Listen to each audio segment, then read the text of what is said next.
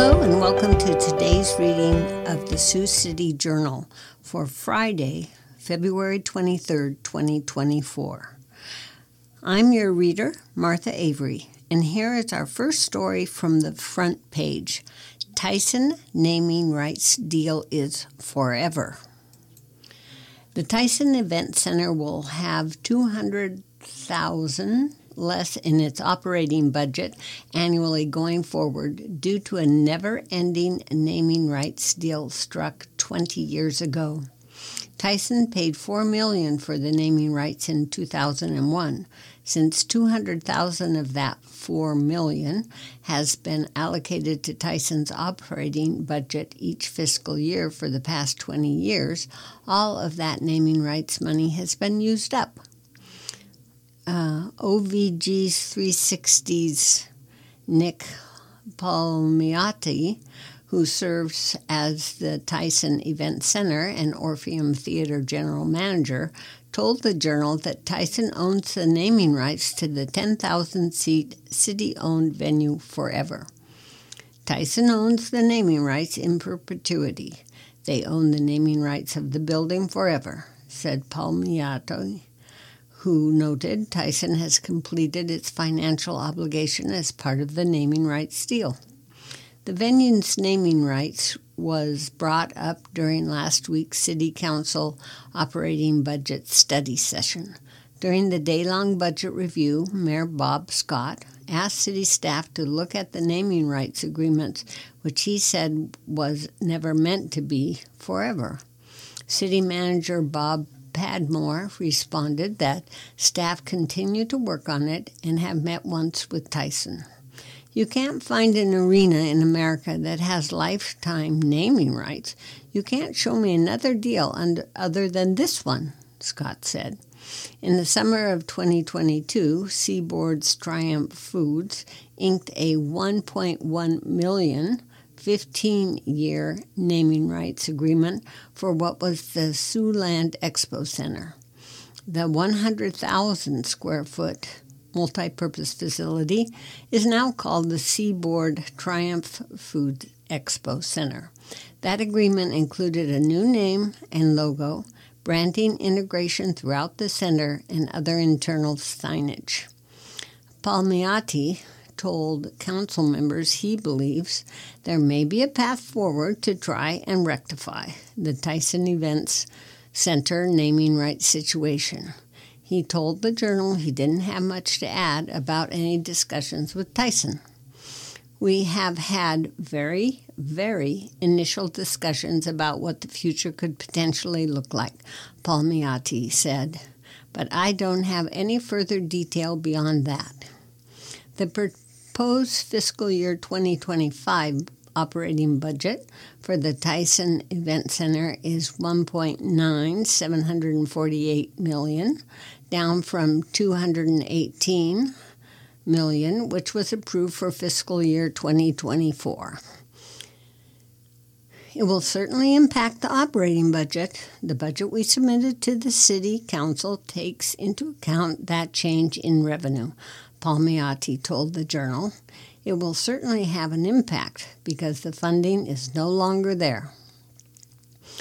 Oakview Group, formerly Spectra, took over booking, marketing, staffing, and food and beverage service at the Tyson and Orpheum in January 1st, 2018, after the council voted to privatize the Tyson's operations. OVG 360 is a division of Oakview Group. OVG 360 is requesting $1,279,215 in the next budget year for management of the Tyson and Orpheum, up from an approved $1,094,394 in fiscal year 2024, and down from an actual $2,181,000 in fiscal year 2023. The length of naming rights deals previously questioned. Before the Tyson Event Center was built, local elected officials were firmly against taxpayers footing the bill for a larger arena. However, by the late 1990s, replacing the dilapidated 4,600-seat municipal auditorium, now known as Longlines Family Rec Center, had gained momentum. The big break came in 2000 when then Governor Tom Vilsack signed legislation that established a new state infrastructure program called Vision Iowa. By borrowing against future state gambling revenues, the state created a $300 million fund to help communities build big-ticket cultural and entertainment attractions that would drive more tourism. The late Marvin Berenstein, a prominent Sioux City attorney and member of the inaugural Vision Iowa Board, played a major role in securing the $21 million grant the Vision Iowa Board awarded in May of 2001 for Sioux City's $70 million River's Edge project. River's Edge was comprised of the $52 million Tyson Event Center, $11 million Ground Transportation Center downtown, and $3.5 million Lewis and Clark Interpretive Center along the Missouri River. The Vision Iowa Board grant was contingent on local officials coming up with an additional $8 million within 90 days. The first $1 million came from the then Argosy Sioux City Riverboat Casino revenues. Within a matter of days, all the remaining dollars were secured, most from local business owners. The largest pledge, $4 million, in naming rights was made by then IBP Inc. CEO and Chairman Bob Peterson. Over a glass of scotch at Peterson's home, Berenstein sealed the deal with his longtime client and friend. Palmiotti said he wants the public to know how much Tyson's involvement in the arena is appreciated. He said the building wouldn't be there without Tyson.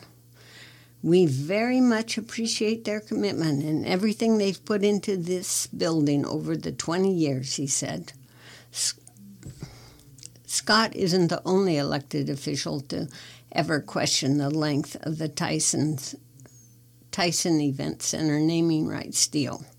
According to previous Journal reporting, then Councilman Tom Padgett was asking similar questions back in 2012 when the city was mulling the purchase of a new marquee for the venue's parking lot. Padgett wanted to know whether the city had to continue using the Tyson Food logo if it bought a new marquee. He also asked, does Tyson get to keep use of the logo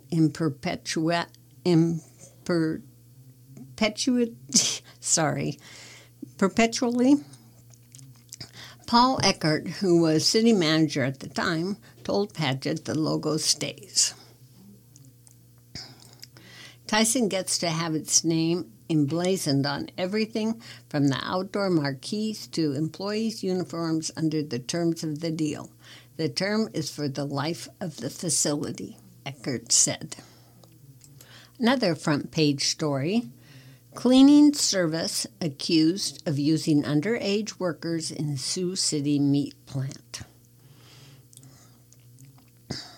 Federal regulators are seeking federal court action against a Tennessee-based company it alleges employed child workers to clean equipment at Sioux City's Seabird Triumph Foods pork plant. The U.S. Department of Labor filed the complaint Wednesday, seeking a nationwide temporary restraining order and injunction against Fayette Janitorial Service from illegally employing children while the department continues to investigate its labor practices. A hearing has been scheduled for March 4th in the U.S. District Court in Sioux City. The Labor Department believes Fayette employed at least 9 children on its overnight sanitation shifts at Seaboard. It said in court filings that Fayette employs minors under age 16 at the plant during overnight shifts to work more than 3 hours a day and more than 18 hours a week while school is in session.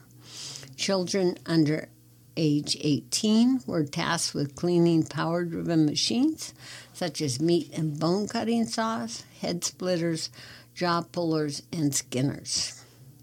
The Fair Labor Standards Act bans children under age 18 from working in dangerous occupations, including most jobs in meatpacking and processing plants. Federal laws were established decades ago to prevent employers from profiting from the employment of children in dangerous jobs, yet we continue to find employers exploiting children. Jessica Luman, the Labor Department's Wage and Hour Division Administrator, said in a news release. As we've unfortunately seen in this case, employers' violations of federal child laws have real consequences on children's lives. Our actions to stop these violations will help ensure that more children are not hurt in the future. In response to the allegations, Seaboard has terminated all contracts with Fayette, the company said in a release statement.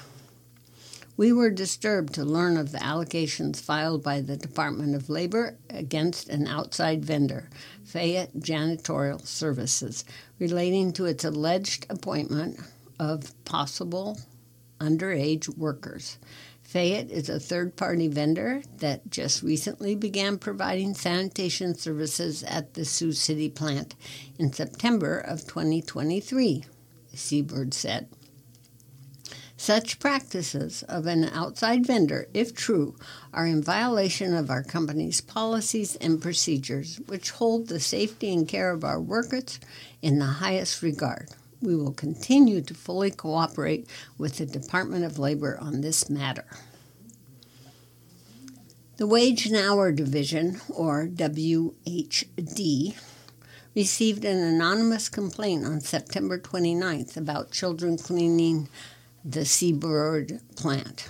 On October 18th, investigators conducted overnight surveillance at the plant and witnessed several workers who appeared to be minors. November 16th, WHD executed a search warrant at the plant, touring parts of it during the overnight sanitation shift, documenting working conditions and interviewing employees of Fayette, which had begun providing sanitation services at the plant on September 15th. Investigators observed Fayette workers dressed in hard hats, safety glasses, rubber gloves, and other protective gear hosing down equipment, then washing it by hand with chemicals and soap before rinsing. Cleaners worked under, around, between, and on top of running wet equipment while cleaning.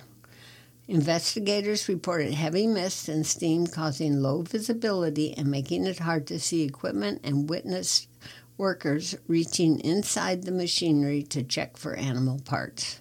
Floors were slippery from the combination of water, fat, and meat.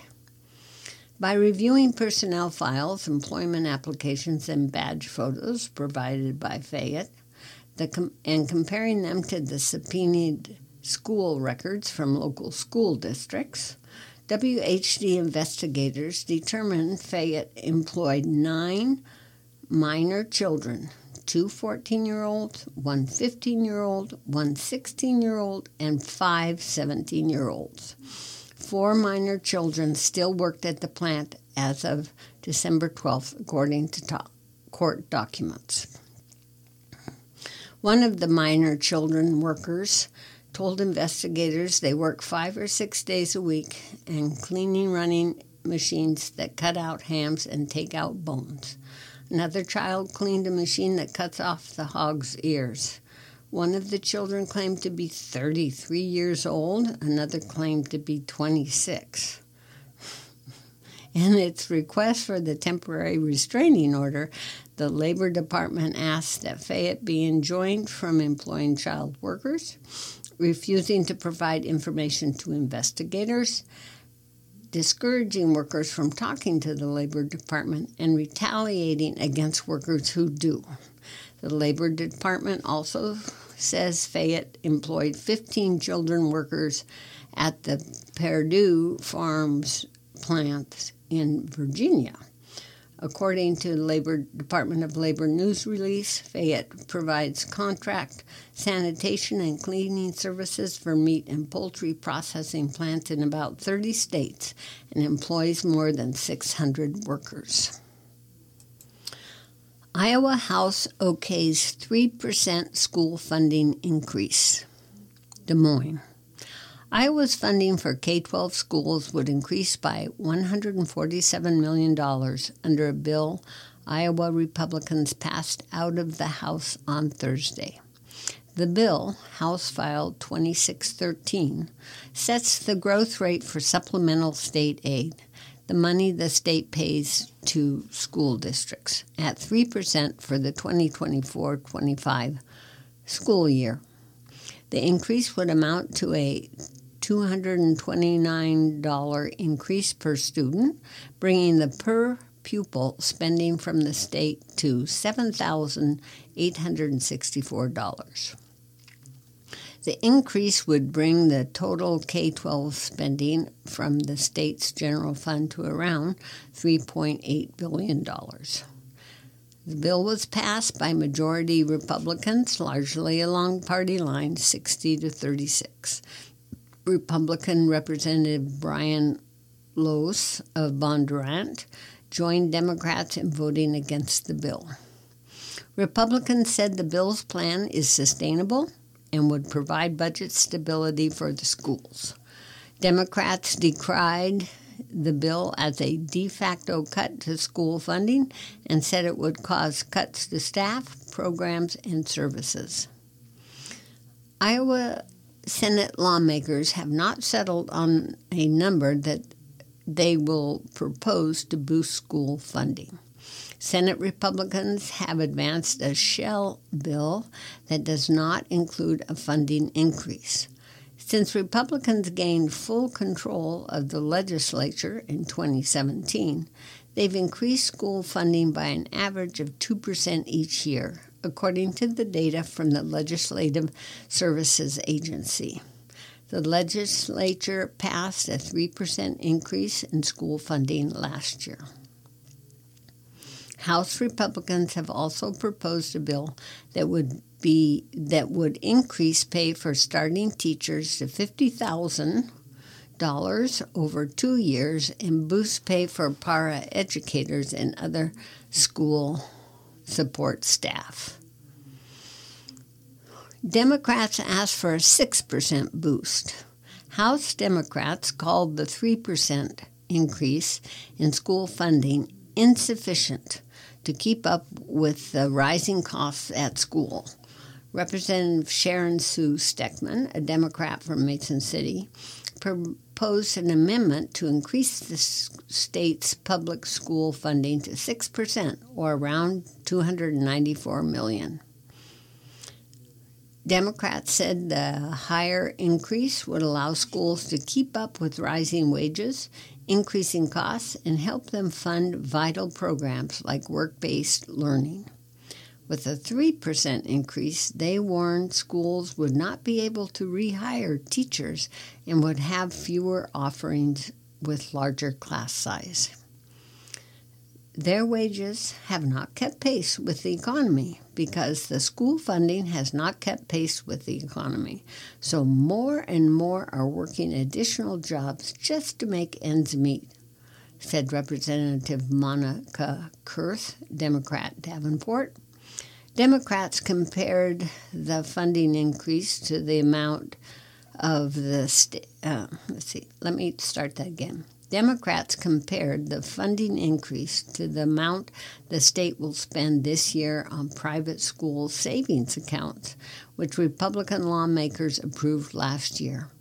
The program allows families to take the state's full pupil allocation for their students and spend them on private school tuition. Around 16,750 students used an education savings account for the current school year for an estimated cost of $127.3 million. By year 4, when every family will be eligible regardless of income, the program is expected to cost $345 million annually, according to estimates from the Legislative Services Agency. Private school enrollment increased 7.4% during this school year to 36,195. Public school enrollment dropped by 0.5% to 483,699. Since there are fewer than 45,000 private school students in the state, getting about $300 million over a couple years, the least we can do is give that much to our public schools, said House Minority Leader Jennifer Confrist, Democrat from Windsor Heights. So we were very disappointed that Republicans chose not to engage in this conversation and have concerns about where we finally ended up. Republicans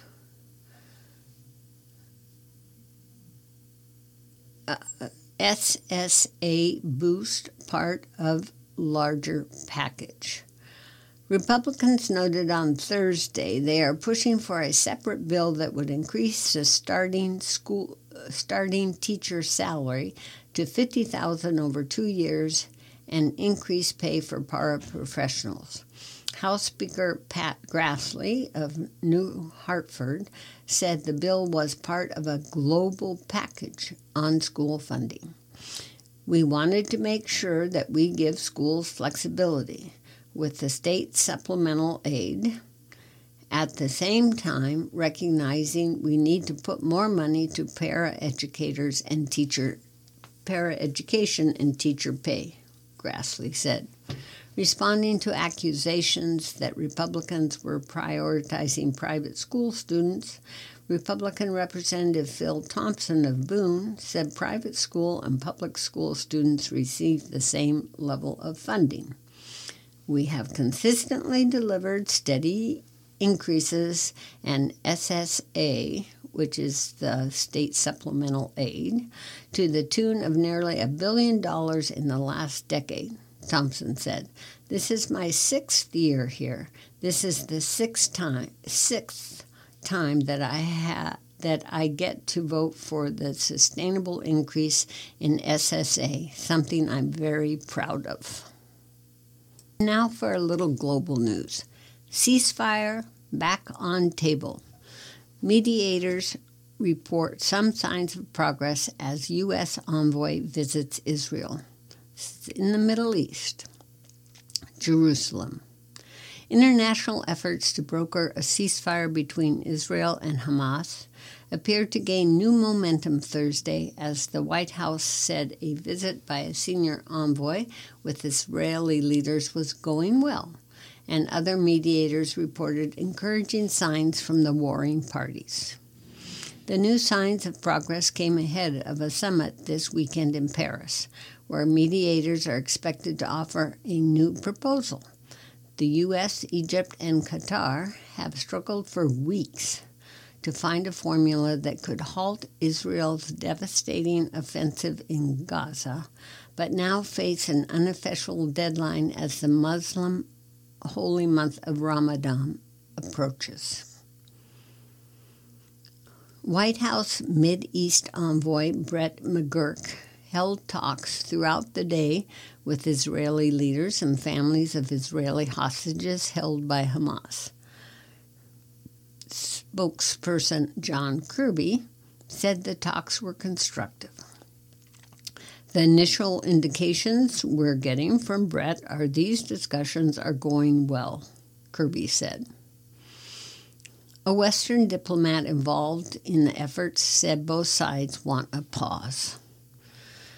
What we have heard from our partners is that they are willing to give concessions, she said, speaking on condition of anonymity to discuss closed-door diplomacy. Time is pressing them. In new fighting, Israeli strikes killed more than 70 people in southern and central Gaza, Palestinian health officials said Thursday.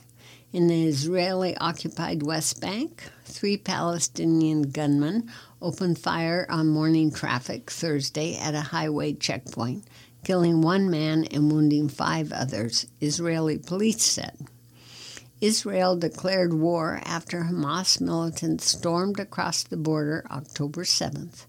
An estimated 1,200 people, mostly civilians, died during the raid, and militants took 250 people captive, according to Israeli authorities. The Israeli military response has left more than 29,000 Palestinians dead, caused widespread destruction, displaced an estimated 80% of Gaza's population, and fueled a humanitarian disaster. About half of the hostages were released during a week-long ceasefire in November. About 100 hostages remain in captivity in addition to the bodies of 30 others. Israel demands the release of the remaining hostages as part of any pause, but has vowed to press ahead with the offensive until Hamas's military and governing capabilities are destroyed. Hamas wants an end to the war, a full withdrawal of troops, and the release of thousands of Palestinian prisoners that Israel is holding. Technology, Google suspends new AI chat box feature. Google said Thursday it has temporarily stopped its Gemini artificial intelligence chat box from generating images of people a day after apologizing for inaccuracies in historical depictions it created. Gemini users this week posted screenshots of social media of historically white-dominated scenes with racially diverse characters they say it generated, leading critics to raise questions about whether the company is overcorrecting for the risk of racial bias in its AI model. Previous studies have shown AI image generators can amplify racial and gender stereotypes found in their training data, and without filters are more likely to show lighter-skinned men when asked to generate a person in various contexts. Navalny mom. Officials want burial to be secret. U.S. Justice Department arrests and indicts Russian businessman. The mother of Russia's late opposition leader, Alexei Navalny, said Thursday that she has seen her son's body and that she is resisting strong pressure by authorities to agree to a secret burial outside the public eye. Lyudmila Navalny said investigators allowed her to see her son's body in the city morgue. She said she reaffirmed the demand to give Navalny's body to her and protested what she described as authorities trying to force her to agree to a secret burial. Navalny's spokesman, Kira Yarmish, said on social media that his mother was also shown a medical certificate stating that the 47-year-old politician died of natural causes. Yarmus didn't specify what those were.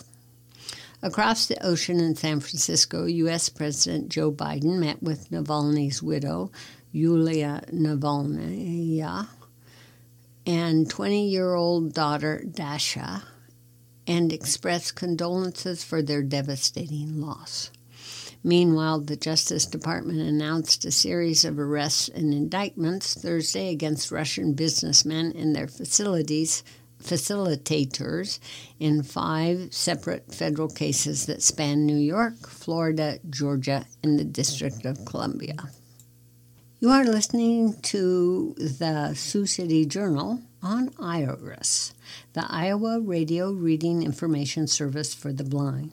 All material heard on IRIS is intended solely for the use of the blind and print disabled. I am your reader, Martha Avery. If you have any comments on this or any other IRIS program, please give us a call at 515-243-6833. And now for some sports. Pirates ace cashes in. Keller to sign $77 million deal. Mets shut down all-star pitcher Senga. One National League All-Star right-hander is getting the biggest contract ever for a Pittsburgh Pirates pitcher, and another is expected to miss the start of the season for the New York Mets.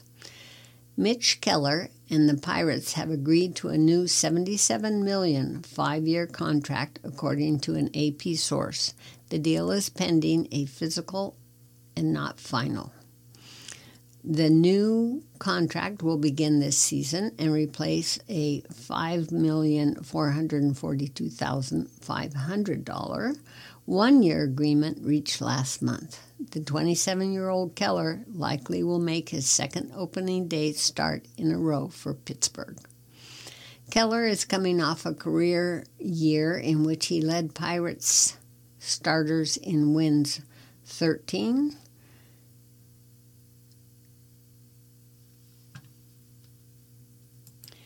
ERA 4.21, WHIPs 1.25, innings pitched 194 1/3, and set a franchise record for strikeouts in the season by a righty, 210, and tied for most starts, 32.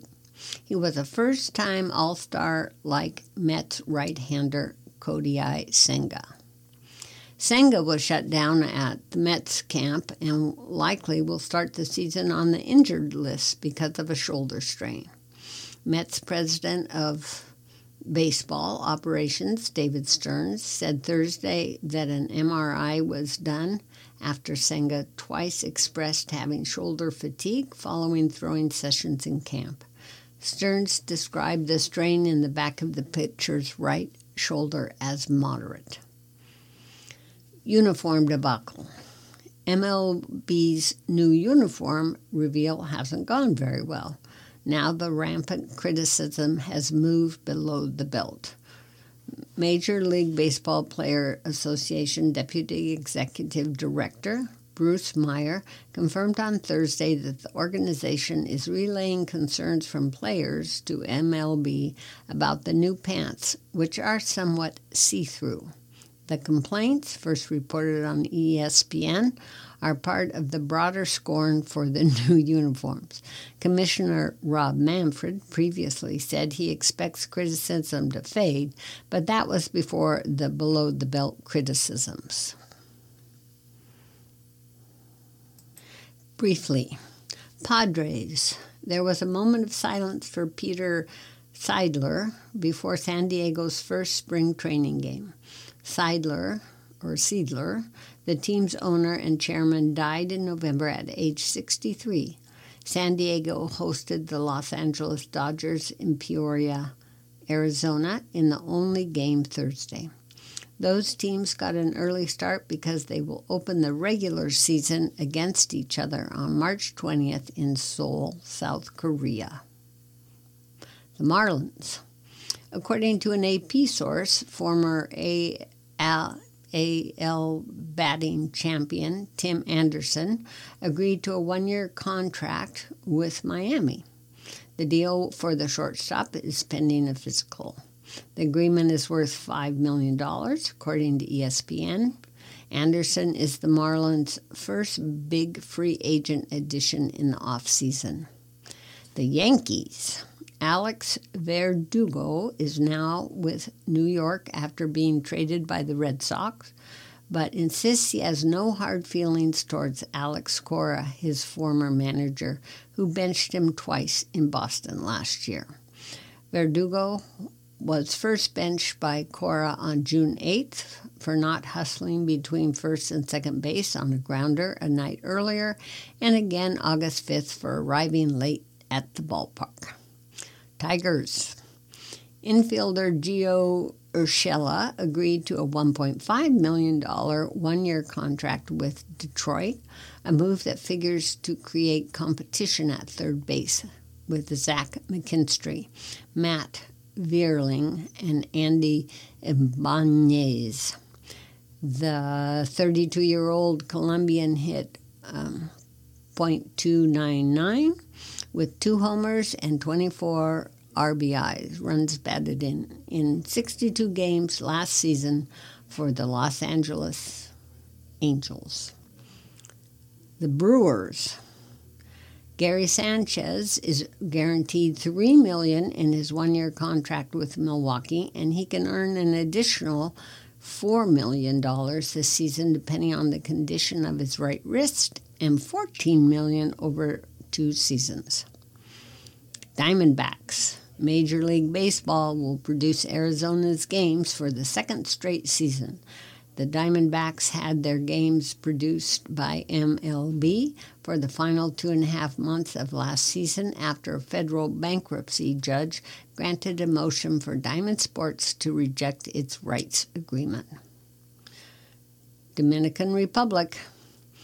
Albert Pujols was hired by manager of Los Leones de Escogido, a club in the Dominican Republic Professional League. The 44-year-old Pujols hit 703 homers, 4th most in history, and over 22 major league seasons, and his 2,218 RBIs are the second most all-time, trailing only Henry Aaron. He retired in 2022. And our last paragraph is about South Korea. Hoon Jin-woo is returning to South Korea to play for his former team after pitching 10 seasons in the major leagues. The Hanwha Eagles is the Korean baseball organization, said Thursday that the 36-year-old signed an 8-year contract, and the $12.8 million deal makes him the league's most expensive player. Eddie fuels Purdue's blowout victory. West Lafayette, Indiana. Zach Edey scored 25 points on near-perfect shooting. Camden Hyde added a career-high 18, and number 3 Purdue routed Rutgers 96-68 on Thursday night. Edey, or E-D-E-Y, was 7 of 8 from the field and made 11 free throws without a miss. He also had 7 rebounds. Hyde was 7 for 7 from the field, making 4 three-pointers after entering the game averaging 3 points.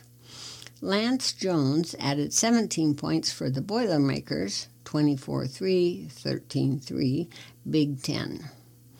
Jones was 7 of 14 from the field after going 1 of 10 in a 68-60 victory in Rutgers on January 28th.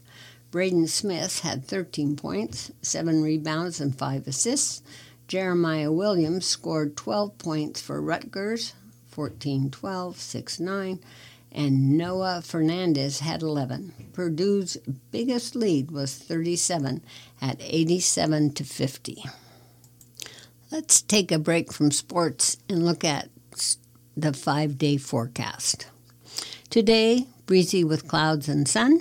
Wind northwest 10 to 20 miles per hour with a high of 49 degrees.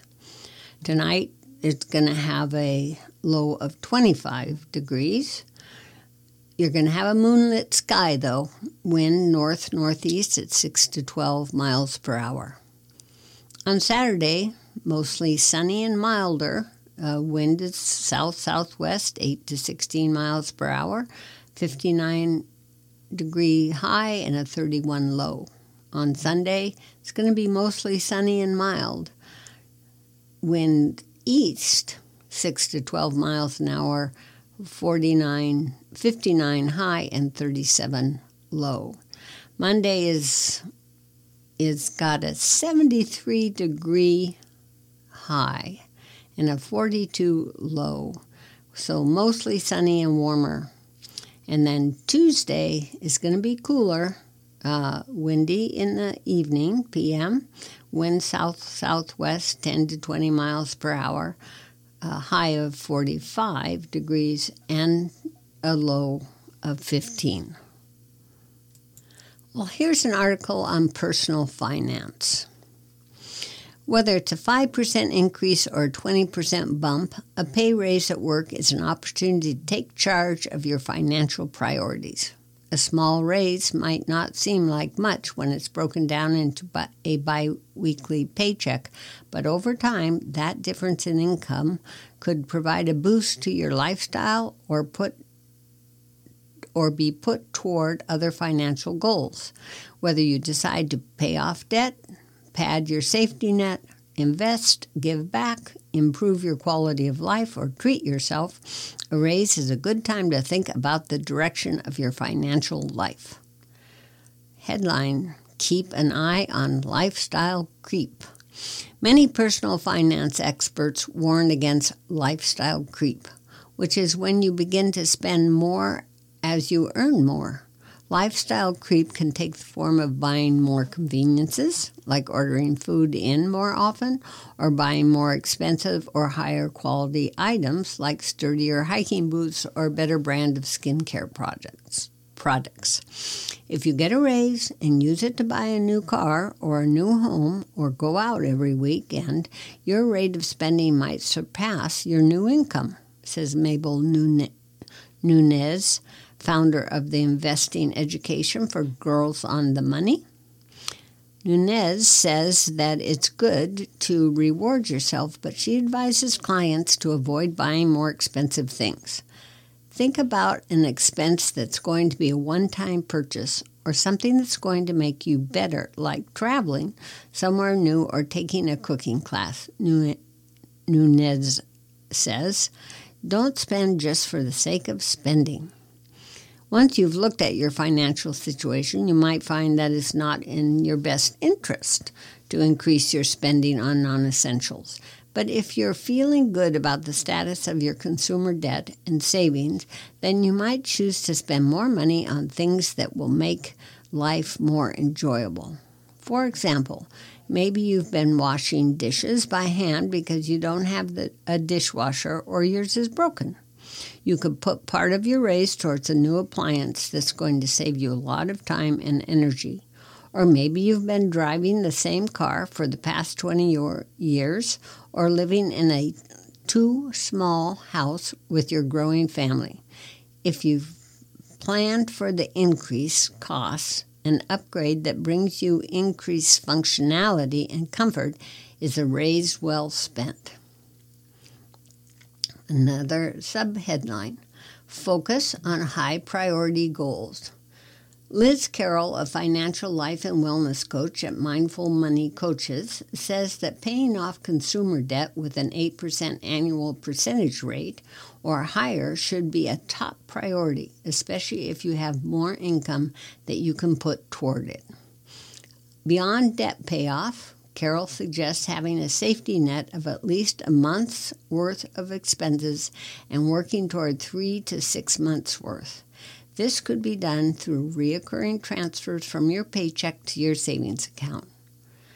Give your future self a share, Carroll says. I tell my clients to be mindful and pause before the quick reaction of, I've got a raise, now I can spend money. Instead, you should think, what's in alignment with my values? Investing for retirement is another priority to consider, such as contributing to your 401k to earn any matching funds offered by your employer or putting your money in a Roth IRA. You could also consider an index fund, which allows you to invest in a wide range of stocks all at once. You want money in savings for an emergency, but anything above that you don't need in the next few years could be invested in a conservative way, like an index fund, Nguyen says. Learn how to invest in a smart way, and it'll get you to the next level of financial life. Subtitle: Treat yourself and give back. Beyond debt, savings, and other future financial planning, Carol says you should feel comfortable celebrating your accomplishments. Just keep in mind that you may want to put up some guardrails around the way you reward yourself so that you can maximize the financial benefits of a raise. Carol says something that equals 5% of a total raise is a good amount to aim for if you want to treat yourself, but are also paying off debt. If you don't have debt, she says, 10% of the total raise is a good benchmark. Another thing you may choose to do with your raise is to give back to your community. Whether you donate money to your favorite charity or surprise a loved one with a random act of kindness, it can make you feel good to share your good fortune. More income means having more resources to achieve your goals. By creating a plan for important financial milestones, as well as for fun splurges, you'll get the most out of your money.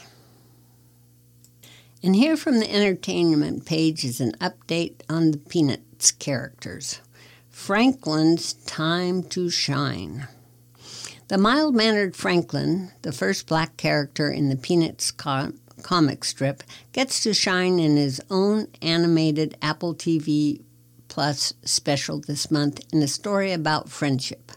Franklin is a newcomer who bonds with Charlie Brown and is welcomed to the Peanuts universe in Snoopy Presents Welcome Home Franklin, which is now streaming. Co-writer Rob Armstrong, the cartoonist behind the Jumpstart strip, says he's building on the blueprints that Peanuts creator Charles Schulz left. Whenever you start with good ingredients, you have to work hard to make a bad cake out of it, he says.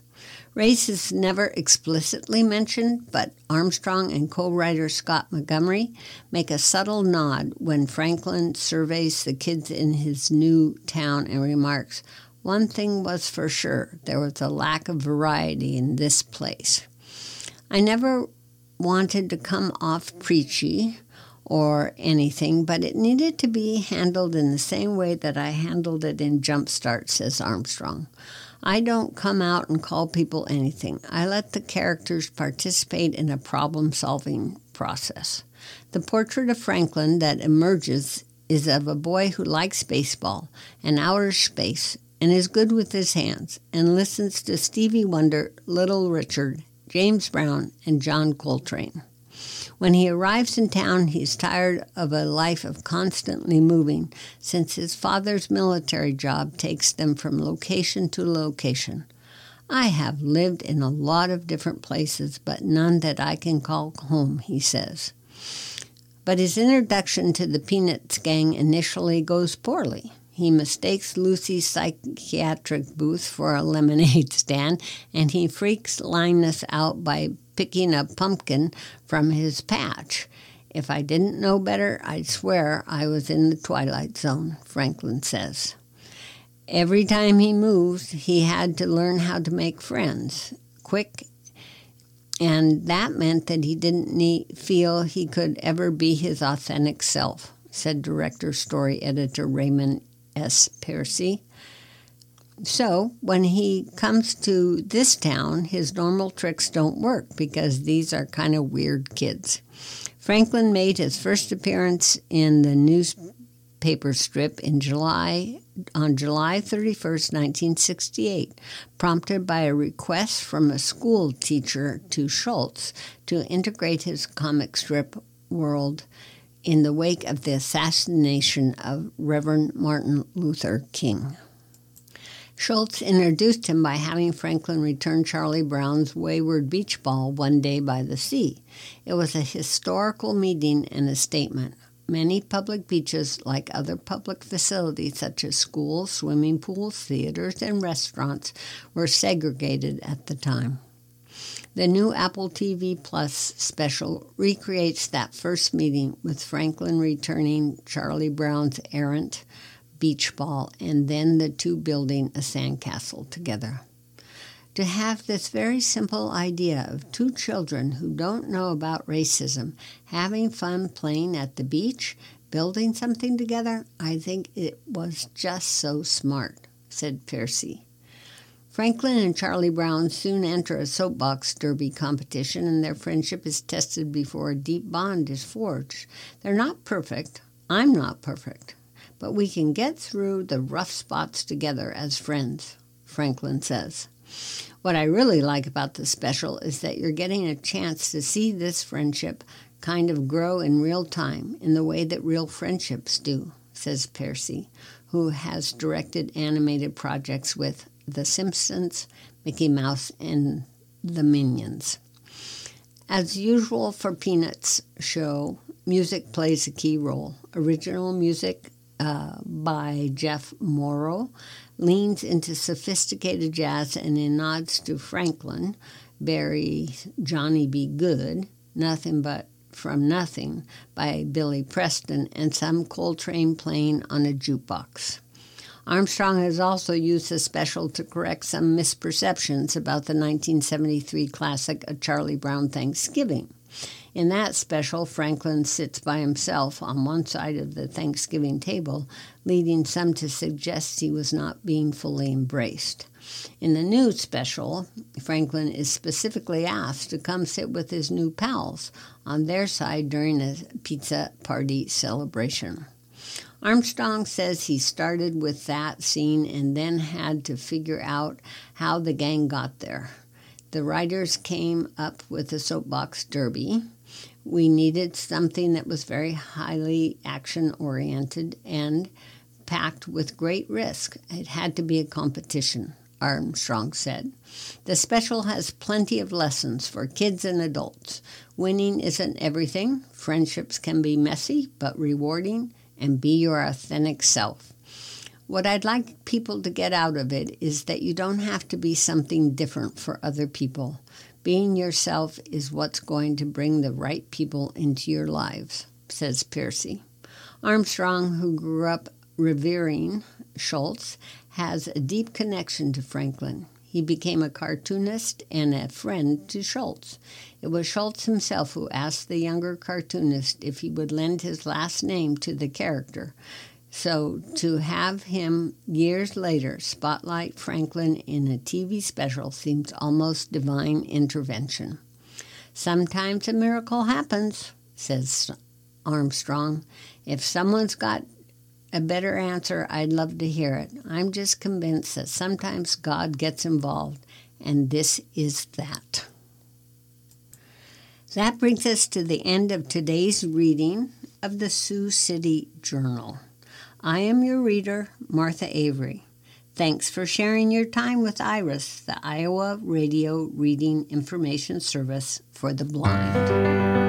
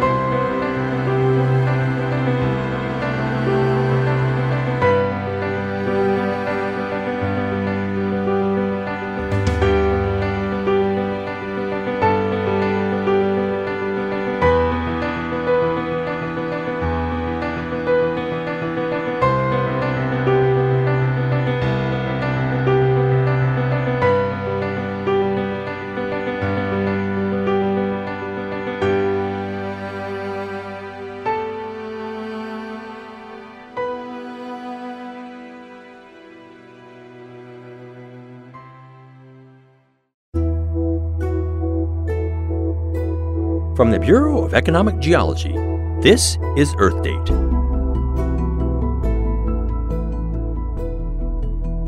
Here are 2 trivia questions for you. What's the strongest metal on Earth, and why is it called wolf cream? It was discovered in the 1400s when miners found a hairy black mineral with tin ore. When they smelted the two together, the surface of the melted ore foamed, and a heavy slag consumed much of the tin. They named the mineral wolf for its furry appearance and appetite for tin, and ram, or cream, for the foam, wolfram. In Europe, it's still called that. But elsewhere, it has a name given by a Swedish chemist who found it with iron ore.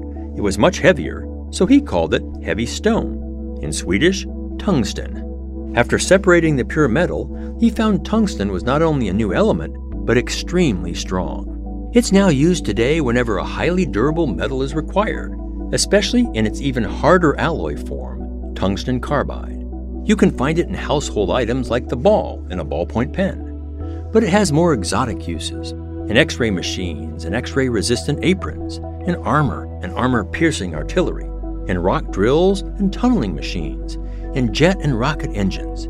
It won't rust or react to acids. It's 100 times as abrasion resistant as steel, yet it's easy to recycle. Tungsten, wolfram, really is a beast of a metal. I'm Scott Tinker. Earth Date is produced by the Bureau of Economic Geology at the University of Texas at Austin, with support from EarthX, bringing people together to build a sustainable future, at earthx.org. And you can hear more Earth Date stories at earthdate.org.